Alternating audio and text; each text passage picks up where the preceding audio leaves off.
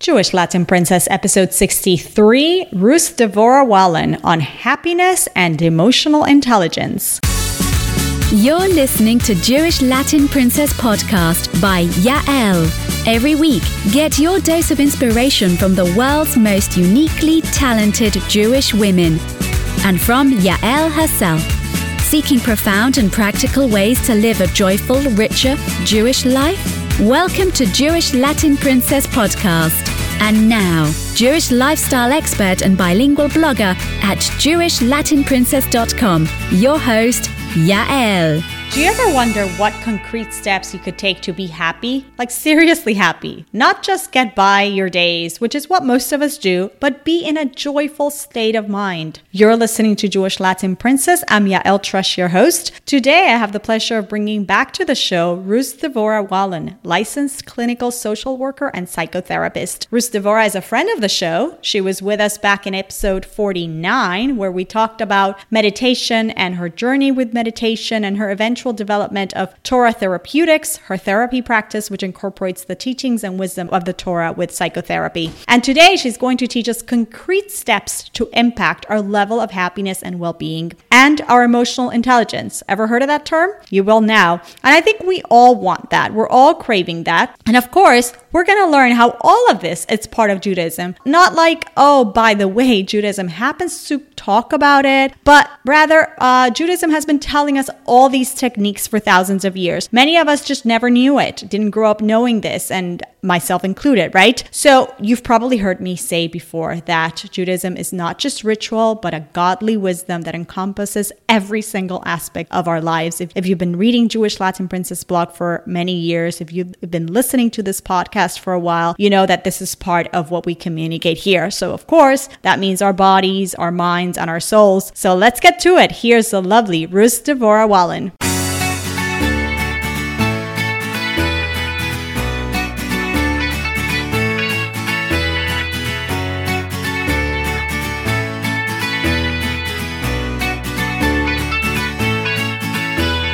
Ruth Devora Wallen, welcome to Jewish Latin Princess for the second time. Que bueno, fantastico.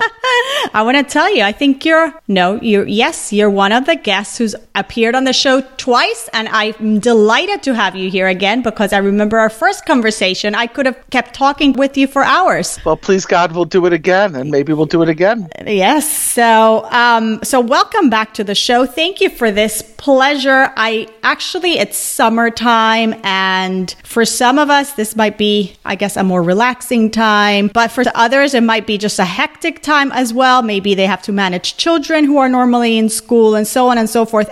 And in the Jewish calendar also, we are entering this period known as Bein HaMetzarim, between the straits, which is the 3 weeks before the month of Av, which begin very soon with the fast of the 17th of Tammuz, and then end with the tragic day of the 9th of Av.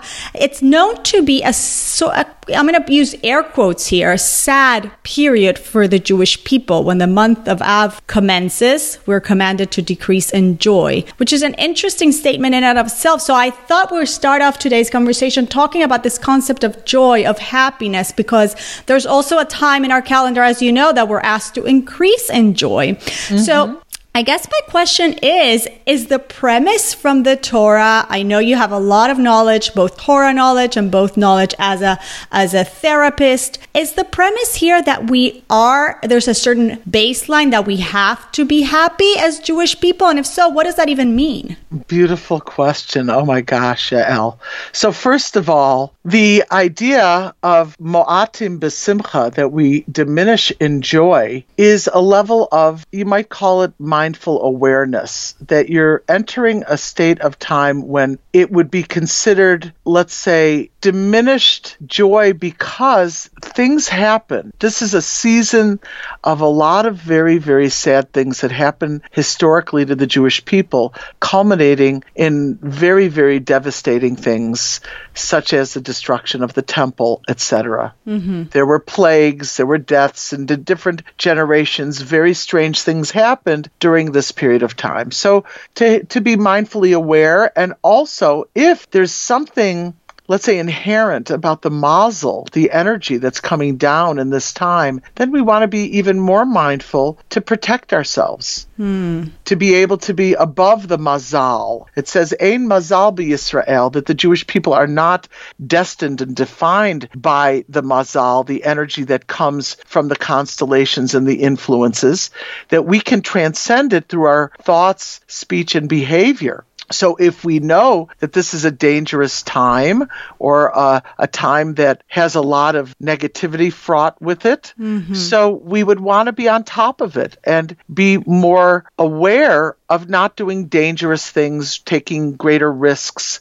Like you mentioned, you were implying the month of Adar is the time where it says when Adar enters, you increase in joy. So in that month, you're supposed to do things that might be a little risky. So if you need to have a court case, do it in that month. If you need to buy a new house, see if you can close in that month, right? Things that are big and could be a little bit frightening at a normal time, use the energy, the positive energy of the month of Adar, its mazal, to be almost like an energizer to move you forward in that month. Now, you made another point. Is it in line with the Torah's philosophy for us to be mo'atim b'simcha? So I'm going to share two basic concepts. In Devarim, it says you got these punishments. In Deuteronomy, it says you got these punishments because you were not b'simcha. Right. Because you did not serve God with joy. And then the Lubavitcher Rebbe says something really fascinating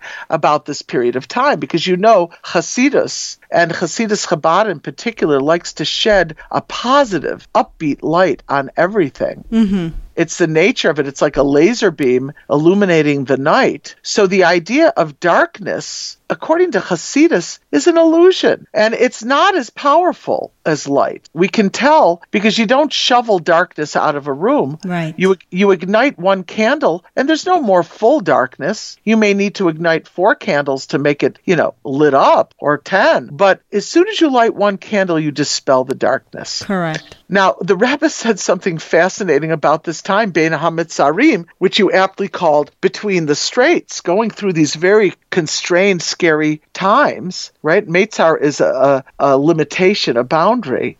Like the word Mitzrayim, right? Egypt is a place that we were enslaved, and we have our inner Mitzrayim and our inner Mitzarim now. The Rebbe said about these days, when you take that, I believe it's a Gemara quote, and you know my line, if it's, even if you don't know where it's from, say it's from the Gemara, nobody's going to refute you. But and you'll sound so smart. Yeah, you sound really smart. But I believe it's a Gemara quote. Ma'atim b'simcha, the Rebbe translates in a very unorthodox way. He says, when Av comes in, Ma'atim, we diminish, b'simcha, with joy. So maybe we diminish in certain activities, but we do it b'simcha. Maybe we're using the caution of that month because it's a frightening time for the Jewish people, so we're more careful. We don't do risky things in that month. So we do it, though, b'simcha. So again, the premise is, and I guess the Rebbe is even reiterating my point, that we have to be happy. That's kind of like that's not in question.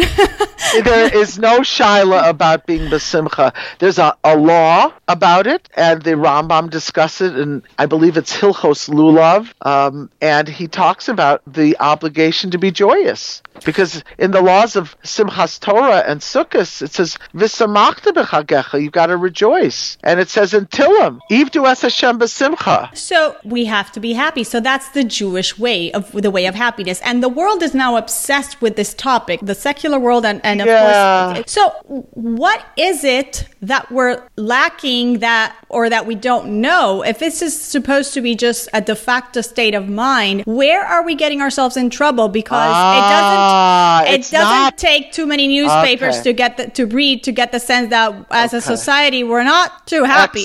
Excellent point. So it's not de facto or ex post facto. It's not. On the contrary, the Tillim, Psalms say, Ivdu es Hashem b'simcha. You got to serve him with joy. It's not necessarily going to come automatically, especially to a person whose nature is not joyous. You may need to work at it. Now, why do I think it's coming out now so much?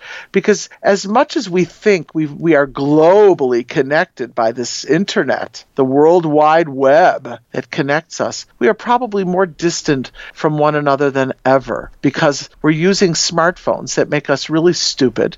Excuse me. I'm sorry to use such language on your refined program here.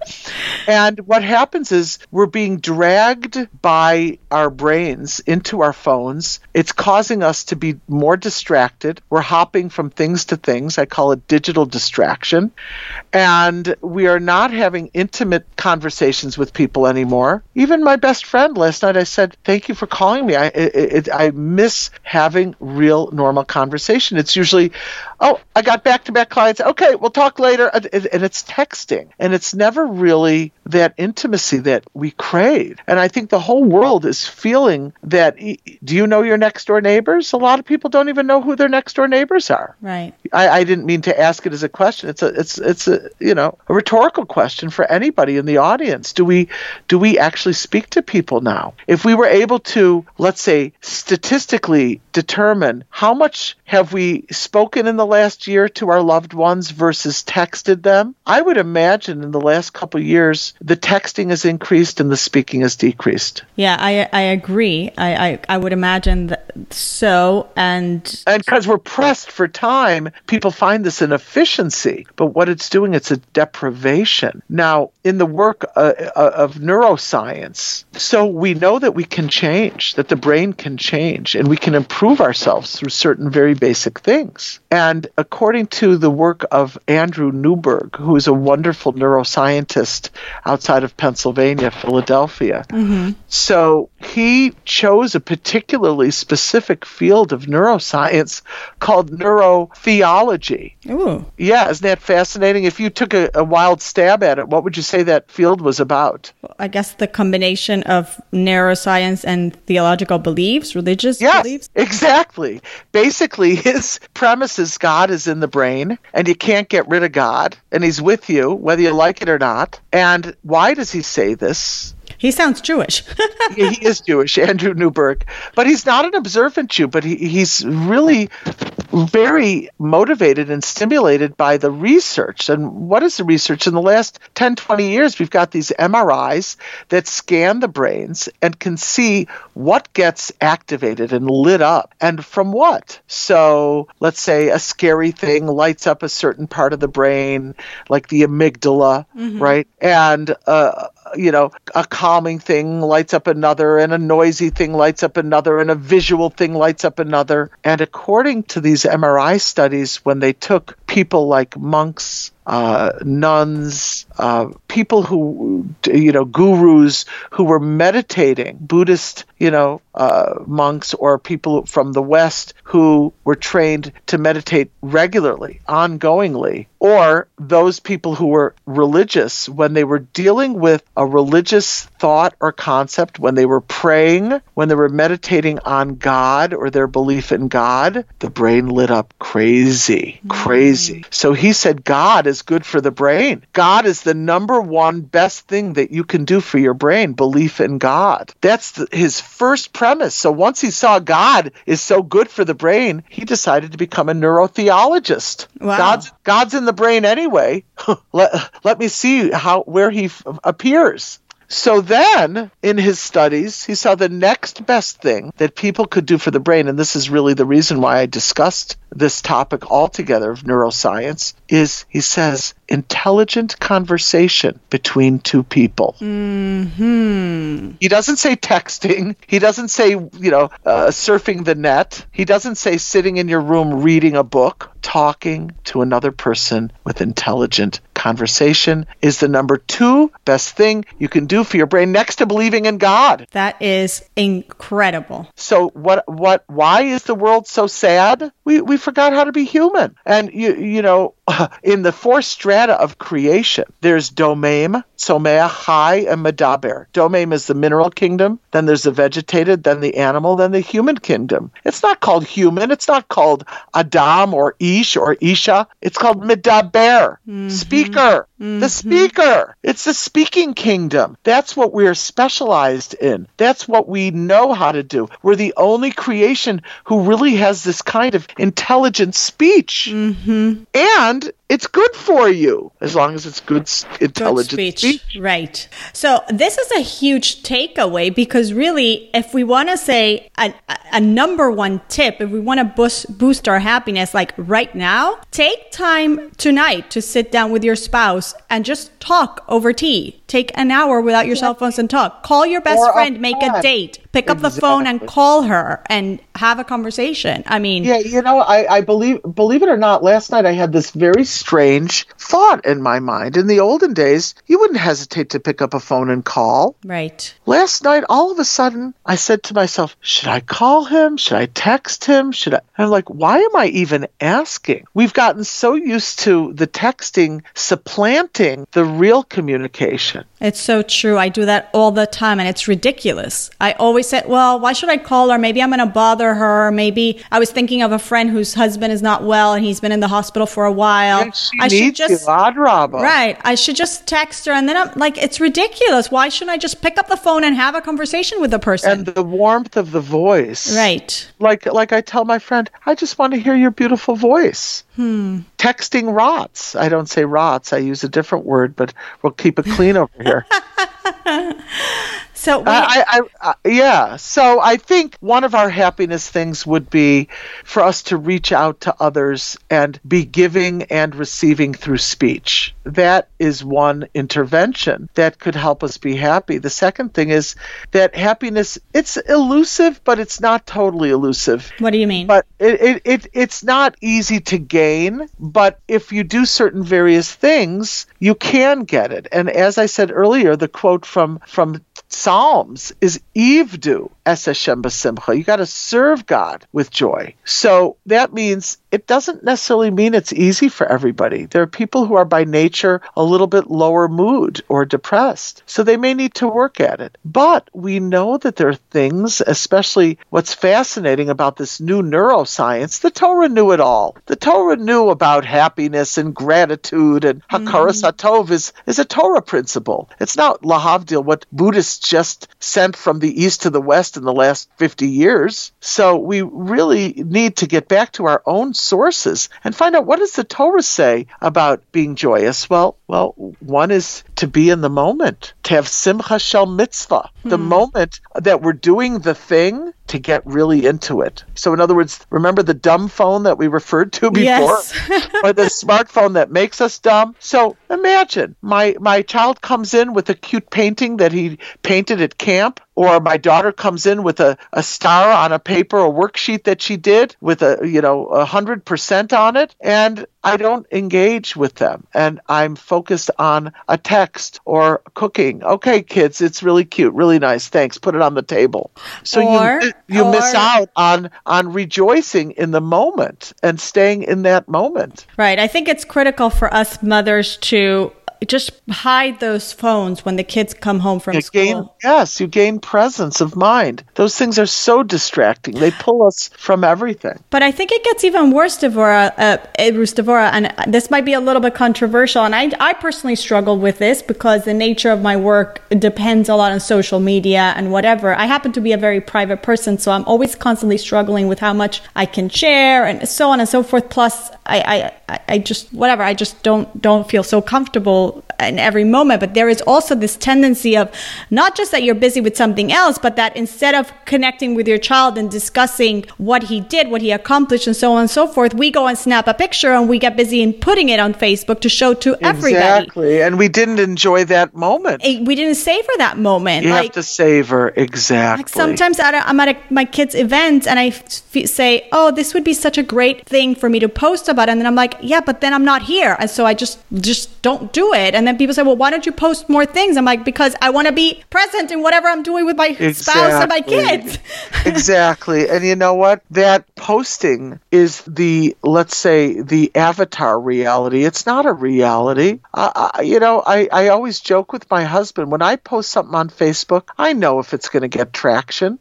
If it's a silly little picture of a flower or a hummingbird in my backyard, it's going to get tons of traction. If it's something thoughtful or deep or intimate or longer than a few sentences, it's not going to get anything. Wow. We've become very superficial. Not that flowers and hummingbirds are superficial. I love them. That's why I'm sharing them. But the other content, if it's not a meme that can be taken in one sentence, nobody has time. When people say to me, in my practice, when I say, you need to take a little time for yourself, I don't have time for myself. Well, if mama ain't happy, ain't nobody happy. You got to take time for yourself. Right. I think in general, we need to learn to take that phrase out of our lexicon and just, because whatever we don't have time for, it just means it's not a priority. That's really what it means. Exactly. And if I am not a priority and I don't love myself, and the mitzvah is v'ahavta l'reacha kamocha, you love your neighbor like you love yourself. If you don't love yourself, you figure, why should I bother with anybody else? You don't really think that. But, if you don't have that sense of importance of self-care and self-love, then you can't give it that proper importance for another. Wow, I love that. That's very, very powerful, very insightful. I don't think I'd ever thought of that. And you just reminded me that I did hear Dina Hurwitz maybe a year ago. She was here in town and she did speak about that. She did say that she thinks the number one thing that our generation needs to work on is self-love. It's sad because because in society, in certain circles, and in our religious lives, you might think that it's selfish, but ultimately it becomes the most selfless thing. Because if I'm healthier, if I'm happier, if I'm more energized, if I'm more buoyant, then I can give to others much better. I'm not resentful. I'm not dragging my feet, that things. And what's amazing is that the Torah has told this to us for thousands of years. Yes, and that's why I say, that the science is finally catching up with the Torah, because the Torah knew all of these principles. And the weird thing is there are maybe not enough of us to disseminate the concepts, but you only hear about how wonderful Buddhism is, right? If you look at people who are doing meditation and gratitude journaling and compassion work and happiness work, all the theorists are Jewish, but they're Bujus. Yeah, I was going to say that, and I appreciated that at the beginning when we were talking about the mazalot and the energy of Adar versus the energy of Av. You were talking about all this energy, and I was thinking, I hope people are really listening, because many people think of Judaism as this ritualistic practice, and they forget that we have all of this. Come on, we are the new age from the old age. I love that. we were groovy before groovy was groovy. We knew neuroscience before neuroscience even had a name. As a matter of fact, remember in the previous conversation, we spoke about meditation and my response to the Lubavitcher Rebbe's request. The Lubavitcher Rebbe is or was so prescient and so prophetic. Mm-hmm. He knew things that didn't even exist in neuroscience yet. He was pushing Rabbi Twersky in the 60s to get involved in a kosher therapeutic parv sort of meditation. And then in the 70s, the science hadn't come out until the last 20 years. Right. The real research now and the efficacy of some of these techniques is only coming out now. It takes 20 years to do the research. And the Rebbe knew already. So it's our job to disseminate it. Yeah. There were movements that were just fledgling. The particular person I'm thinking of, and I have a feeling this is what the Rebbe was cluing into, Dr. Herbert Benson from Harvard. So Dr. Herbert Benson developed a power of meditation, just a therapeutic meditation. He says you don't need a religion. You need a quiet place, an object of focus, and a relaxed attitude about it. That's it. Right. Yes, we talked about this in our last conversation. Everybody, that's in episode 49. If you want to delve deeply into meditation, Parv meditation, Jewish meditation, and everything in between, Ruth Devora talks about it. Yeah. Thank you. So the point is there are things that we can do to make ourselves happier. If we, I have a certain, I like using mnemonics and helping people remember what they need to do and certain techniques. And one of the mnemonics I use, and it's the basis for a very wonderful webinar or seminar that maybe you and I will do it one day.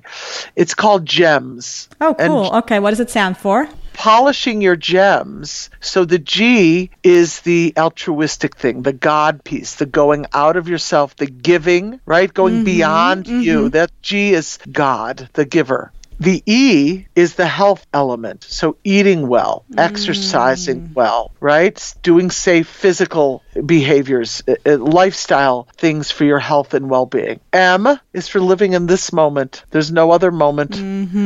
Meditating, being mindful, being present. And then the S is for sleep.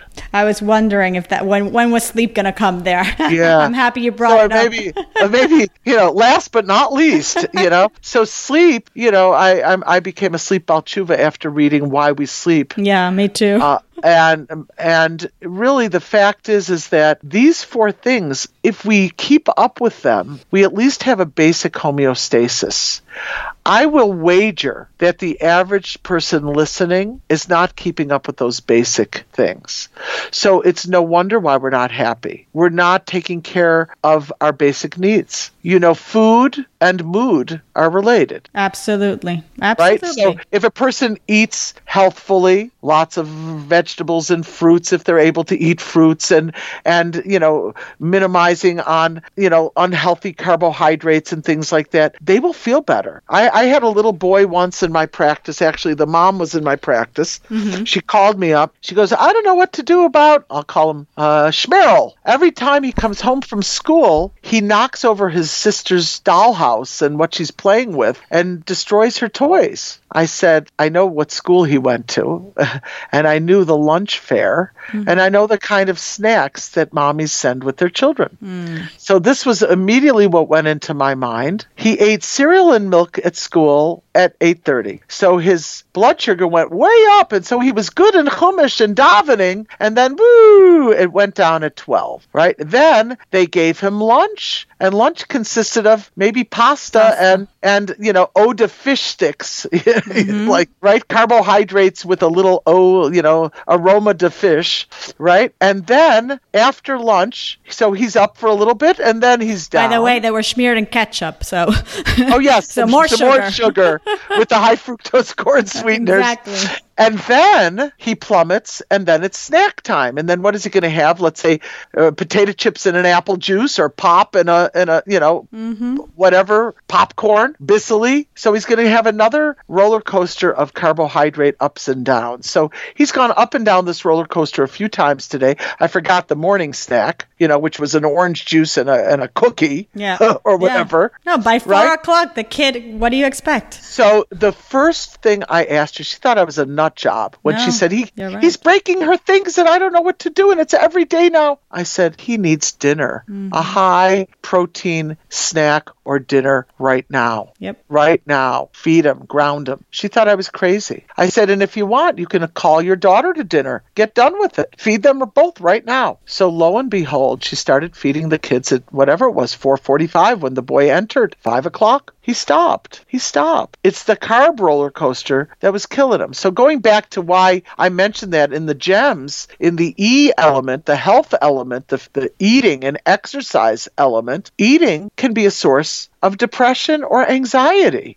Why is this world crazy? Well, guess what? Our diet rots. And people in the blue zones, in the place where people live the longest, they're not eating this garbage. They're not eating Big Macs and pizza and French fries with high fructose corn syrup, tomato-y sauce. Right. They're eating a Mediterranean diet. They're eating, veggies and proteins and healthy stuff, not products that we're eating. So we might be partially not such a happy society because we're not happy with our bodies. They're getting flabby. We're not happy with our moods. They're going up and down with our foods, right? So all of these are very practical tips. I mean, again, going back to the Torah's concept of happiness, but bringing it to practicality. I love how you're bringing it down to us. I mean, connecting. So as a therapist, I'm not going to be espousing too much Torah, but the Torah wants you to live in your body. Exactly. There's a mitzvah in the Torah. It says, "V'nishmartem ma'od es nafshosechem." We shall be very, very careful to guard our body. Right. It's our tool to function in the world and make a difference in this world. We got to take care of it. Exactly.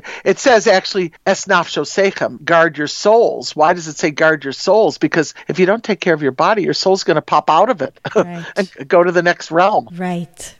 So it's a twofold work. We got to take care of our souls and we got to take care of our bodies. And our minds. It's actually three legs of this stool: body, mind, and soul.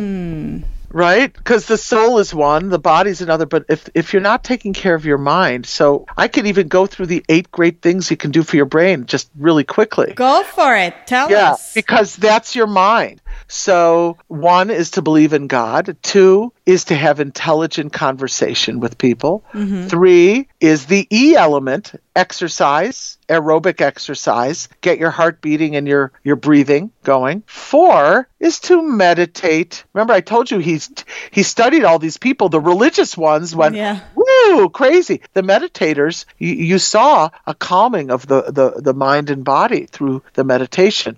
Number 5, believe it or not, is to yawn. He even tells you that in his book that you should practice trying to yawn. Are you serious? Yeah. I never heard that one. Opening your mouth and causing a yawn. It's interesting because it flies in the face of breathing through the nose.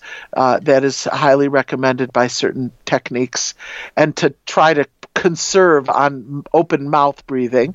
But a yawn, the function of it, as I understand from Dr. Newberg, is since the brain is this power generator, it's actually using 25% of the energy, the glucose that we take in. And the brain, I'm not speaking about your brain, but the brain is very small relative to the rest of the whole body, right? All right. What is it? A 100th of the size of the body? It's a couple pounds. It's like a hunk of tofu. Right? So that little thing in your head is using 25% of the glucose. Think about it. But wait, there are arms and legs that need to move. There's a heart that needs to pump. There's kidneys that need to filter. There's a liver that needs to filter. Oh my gosh, right? Wow. It's using 25% of my energy. So his premise there is just like in a big, you ever seen those big mainframe computers? There are coolers in those rooms. And some people, I have a little laptop fan, a fan to cool the motor of your computer. Right. So your brain is a supercomputer. It's expending energy. It's getting hot. It needs a coolant. So his premise is that the yawn opens it up and actually functions as a coolant for the brain. That's number 5. Number 6 is to intentionally relax. That doesn't mean sit on the couch with a bag of potato chips and watch your favorite movie. Really? Sorry. Popcorn, neither. No, intentional relaxation means I'm going to sit here and just quietly breathe. Or I'm going to sit here and just quietly listen to nature. Or I'm going to do a particular breathing technique. Or I'm going to go to a safe place, a guided imagery in my mind. But how could we ever do that if we're always holding our phone? And watching the movie with the popcorn. Exactly. I have a premise about that phone. The phone, any woman who tells me, I don't have time to meditate, I tell her, do you have time to WhatsApp? Do you have time to go on Facebook? Do you have time to go to Instagram? Do you have time to text your girlfriend? Well, that was far more than 6 minutes and 6 seconds. Right. My beginner's meditation takes 6 minutes. They laugh at themselves. They say, you're right. It's true. And so to intentionally relax might be a breathing technique or something. You know what? I teach a breathing technique that takes no time. Don't excuse yourself to say that you didn't have time to breathe. If you don't have time to breathe, you're not alive.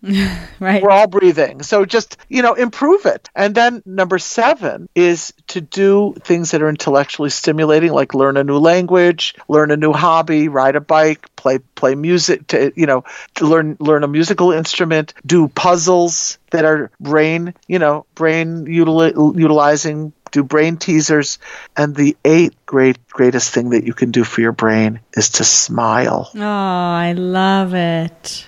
Yeah, I'll send those to you. If you want, you could put it on your blog. I'll send you a little meme with the 8 great things. I love it. I read a couple years ago, there was a great column by Rabbi Aaron Moss on, I think it was the Neshei Chabad magazine. But anyway, somebody asked that, people are telling her that, she should smile more. Why is she always looking so down? And so she's saying, well, what do they care? Like, it's my face and it's my body. I'm not feeling up to it. And he gave her a brilliant answer.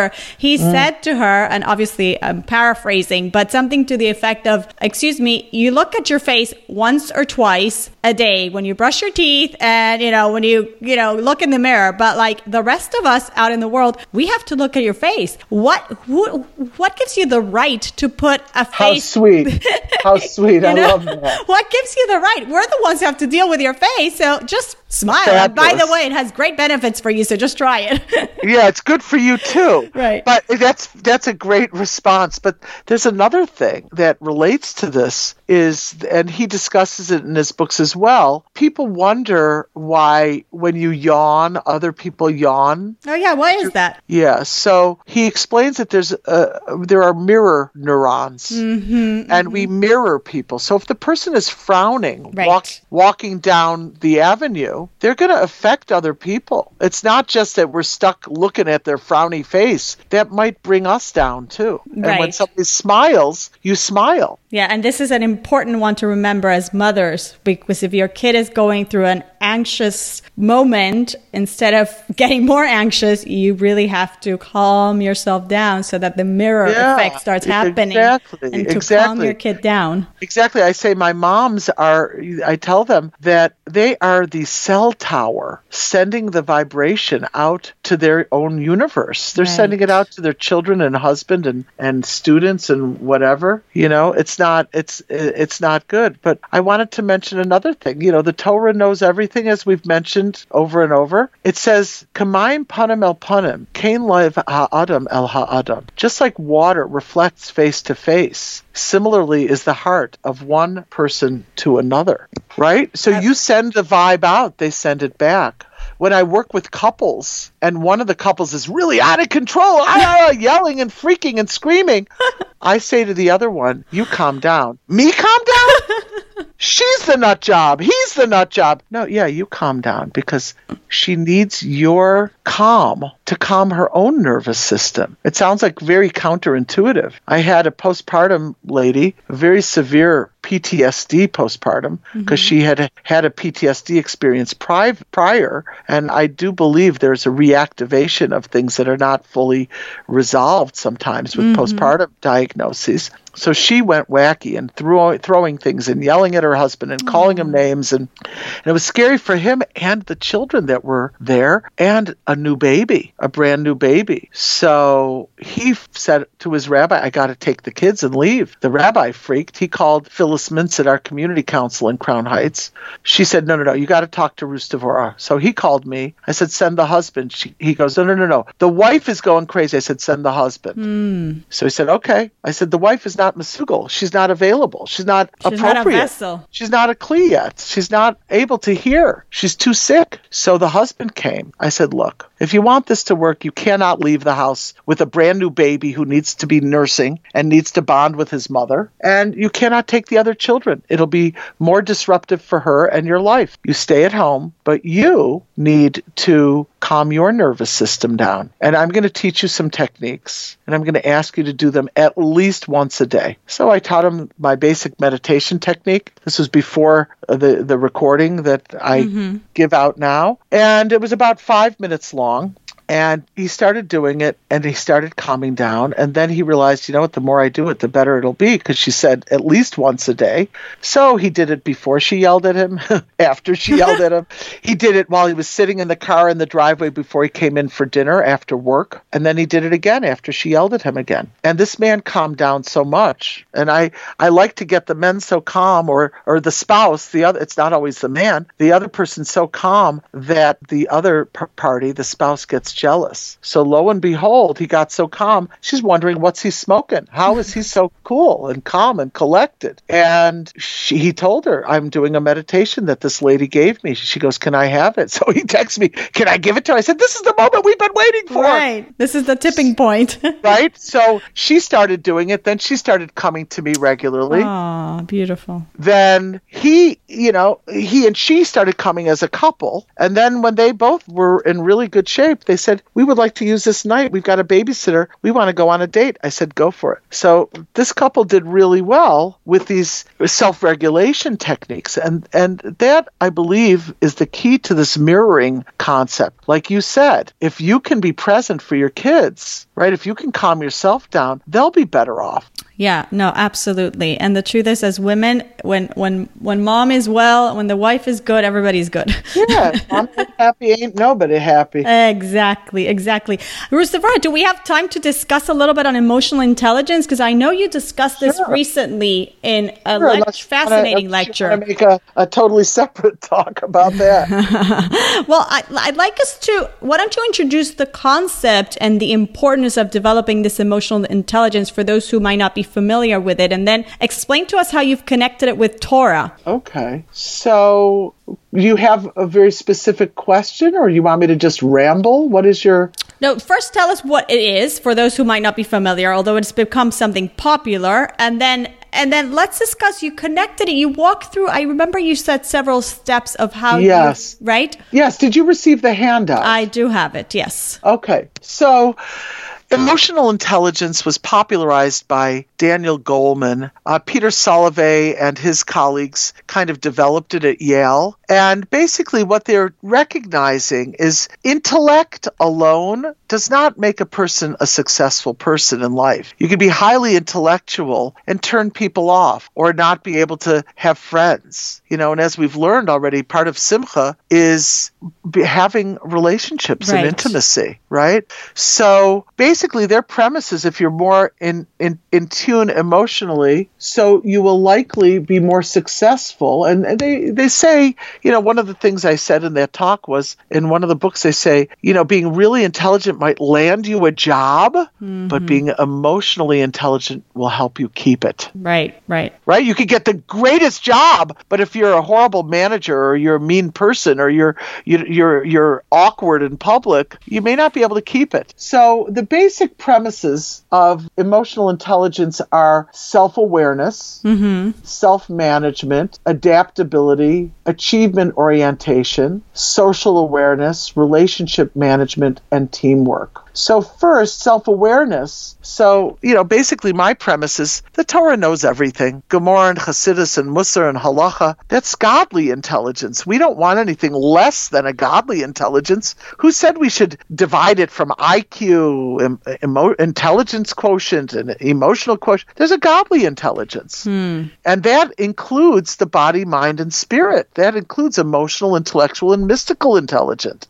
So, like for instance, Sfiras HaOmer, I consider that the ultimate emotional intelligence system, because you're learning how to use your emotions, how to be kind, how to be strong, how to blend, right? So what I did is I took each of Daniel Goleman and Peter Salovey's themes, these basic themes, and showed how they're from the Torah originally, like self-awareness, cheshbon hanefesh. The Rebbe speaks in Hayom Yom about how you need to recognize the problem if you're going to cure it. Right. So if you don't have self-awareness, and then self-management, well, the animal soul comes with us when we're born. And the prefrontal cortex, the Chabad, the intellectual cortex, only is developed in our 20s, is fully developed only, like when we're 20 to 25. I'm sure your audience is mostly females, but our brain develops quicker. Don't insult your husband don't with tell that. the men. Don't tell them. They don't know. I'm sure they're they not all developed know it. enough. Right. Shh. Yeah, and you see a bas mitzvah is 12 and a bar mitzvah is 13. And very many different things in the Hasidus, Chabad, and in Musar are about self-management, right? Right. Who is the Gibor HaKovesh Es Yitzro, right? And the Zohar says, Moach Shaliv. Oh, I'm sorry. Who is the hero, the one who's able to be strong over his Yetzer, his impulses, right? Moach Shalit Al Halev is from the Zohar. That means the intellect is able to control the emotions, and people like Viktor Frankl explain that, this is where our humanness comes from. If we can pause and not react, but respond, what I call in a responsible way with the letter A in the middle, response-able, that we're able to respond, not just have a knee-jerk reaction, we're responsible. We're doing this in a calm and kind way. So that's Moach Shalit Al Halev. Viktor Frankl says between stimulus and response, there's a space. In that space lies our freedom and our power to choose our response. In our response lies our growth and our happiness. So that goes back to what we were talking about. How do you get happy? Stay here. Stop running there. Then adaptability, well, we know in the Torah that you have to kind of give in for peace, let go and let God, right? Sometimes you need to compromise to be able to, let someone have their way if the priority is the goal, and the goal will not be arrived at if we're not compromising. Achievement orientation, oh my gosh, who would you say, what cultural group is the most long-standing achievement-oriented population in the world? No disproportionate Nobel Prizes, disproportionate famous doctors, scientists, therapists, etc. So the Torah is very rife with that. Pirkei Avos says that lo hamedrash ala ma'isa hu ha'ikar. Action is the essence. And more ma'at v'aseh harbe. Say little and do much. Do more. Do much. And then positive outlook. The Torah is always into optimism, right? David HaMelech said, Yivdu es Hashem b'simcha. And the Rebbe explained that's not just in davening, that in all of our activities we have to be b'simcha, right? And it says in Pirkei Avos, you should greet every person with a happy countenance. Vavei makabel es kol adam b'sever panim yafos. Why? Because you smile, they'll smile back, right? And then social awareness, empathy, v'yahavta l'recha kamocha, like we said. You'll be socially aware if you're aware of yourself. That idea of just like the face of the person, reflects face to face. We've got to be aware of the other person. Clue in. And also that principle from Pirkei Avos, the al-tadin, not to judge somebody until you're in their shoes, which you will never be. So try to put... Exactly. Try to put yourself in the shoes of the other person. That's empathy. That's empathy at the ultimate level. Right. And then relationship management. Well, once you've been able to do these things and you're able to keep yourself calm and you're able to, regulate yourself and you're able to be sensitive to the other and be empathic and socially aware and you have a positive outlook, then you can really have a good relationship. You can be, aware of others. You can take that responsibility to act kindly and gently and not freak out. And then finally, teamwork. Oseh Shalom, right? Hashem wants us all to be one people. It says that the Jewish people stood at the mountain, Ish Echad B'Lev Echad. This was the holiest, highest time ever. That's why we were Zocheh to receive the Torah. We were one people with one heart. Hashem loves it when his children are friendly with each other. We have to have humility and be able to be available to the next person and inspire the other in a teamwork and a leadership way. So those are the basic principles. We could go in deeper maybe at another time, but this is fabulous. I did at the beginning quote some very beautiful quotes that show us that emotional intelligence is so far back. So firstly, in Pirkei Avos, Rabbi Yochanan said, go and see which is the best trait for a person to acquire. Rabbi Eliezer said a good eye, Rabbi Yoshua said a good friend. Rabbi Yosef said a good neighbor. Rabbi Shimon said to see that which is born, to see the consequences of what you do. And Rabbi Elazar said a good heart. And Rabbi Yochanan said to them, I prefer the words of Rabbi Elazar, the son of Arach, to yours, for his words include all of yours. That's the ultimate emotional intelligence. Right. A good heart that contains having a good eye, having a good friend, seeing what your consequences of your actions are. A good heart could include all of that. And then in Pirkei Avos again, Ben Zoma, who's wise, who's mighty, who's wealthy, who's honored. So the one who learns from every person, the one who subdues his impulses, the one who's happy with his portion, the one who honors others. Hello, that sounds like you just took it out of Daniel Goleman's book. Right? So the Torah, as I say in just about every talk, knew everything from day one. And there's a lot to be learned. That Pirkei Avos always resonates with me because it reminds me when I was younger and I was looking to get married. I had a conversation with my rabbi. I was becoming religious at that point, and we had a conversation about what should I be looking for. And this whole conversation, the bottom line is he told me, you marry somebody with a good heart. Everything else is peripheral. Everything else fades, goes. But if he doesn't have a good heart, you don't have anything. That's what he said. That's what you take to bed at the end of the day at night. He's certainly that skinny, handsome guy who later on has a beer belly and a chillin' belly. That's not why you're marrying him, because he's right. So I, if you don't mind, I would like to end with one quote from the Rebbe. Tell us. Because this kind of encompasses all of it, considering what I talked about with polishing our gems, doing good self-care, and loving our fellow Jew, and doing the emotional intelligence. The Rebbe said something many, many years ago, which again, it was very prophetic, and it's true, but in reality in that day, the statement was not true. And I'll explain why I'm saying that. The Rebbe said, all physicians are in agreement. Guess what? That's not true. There's never all physicians are in agreement. But what he's going to say now is only that physicians get it now. This is 50, 40 years later. All physicians are in agreement that a joyful and happy state of mind increases physical, mental, and spiritual health and well-being and assists in the healing process. The Rebbe is talking about epigenetics. This is stuff that's coming out in the last 5-10 years.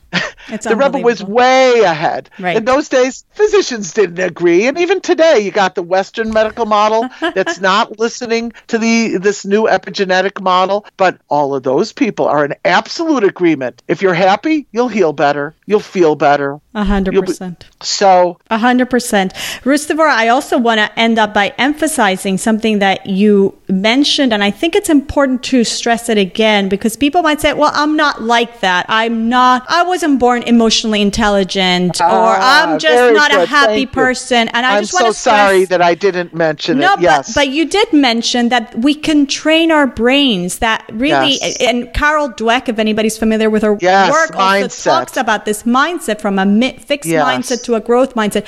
We are meant to develop ourselves, to grow. The brain is elastic. We can do all these things. It's not like one person is this way and the other one is that way.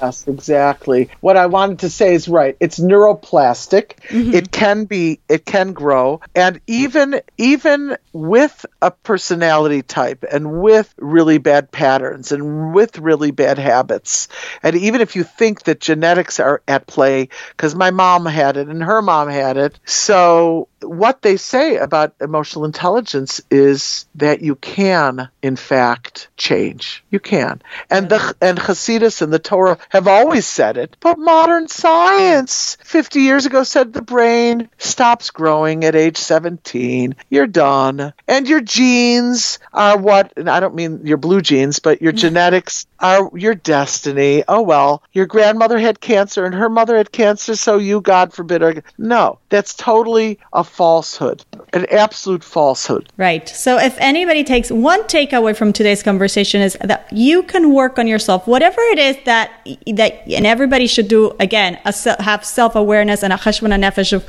where we need to be, what we need to be working on. Can I do this on my own? Do I need a friend? Do I need a mashpia or a mentor? Or do I need a therapist? Let's be self-honest. Right. Self-aware. Of what do I need to do? But I could do it. Whatever changes to make my life better, more joyful, more, just be in a better place, in a better state of mind, we can all achieve it. And I think we got a lot of practical tips on how to do that. And I want to tell you, I'm just happier just by having had this intelligent conversation with you. Wonderful. Yeah. See, it's good for your brain. So everybody, again, Ruth Devora Wallace is at TorahTherapeutics.com. That's Torah without an H. And again, it was such a pleasure to have you back on the show. Well, thank you. It's a pleasure to talk to you. It's always very fun and interesting. And you're a great interviewer. And I look forward to the next time. Thank you.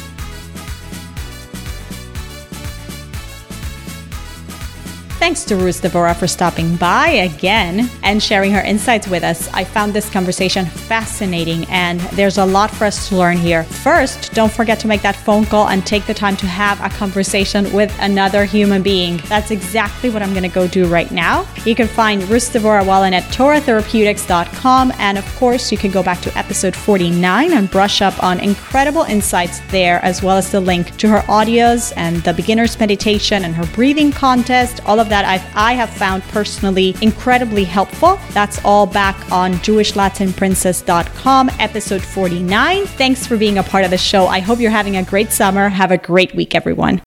Thanks for listening to Jewish Latin Princess Podcast. If you enjoyed this episode, please subscribe on iTunes, leave a rating, and share the podcast with the Jewish women you love.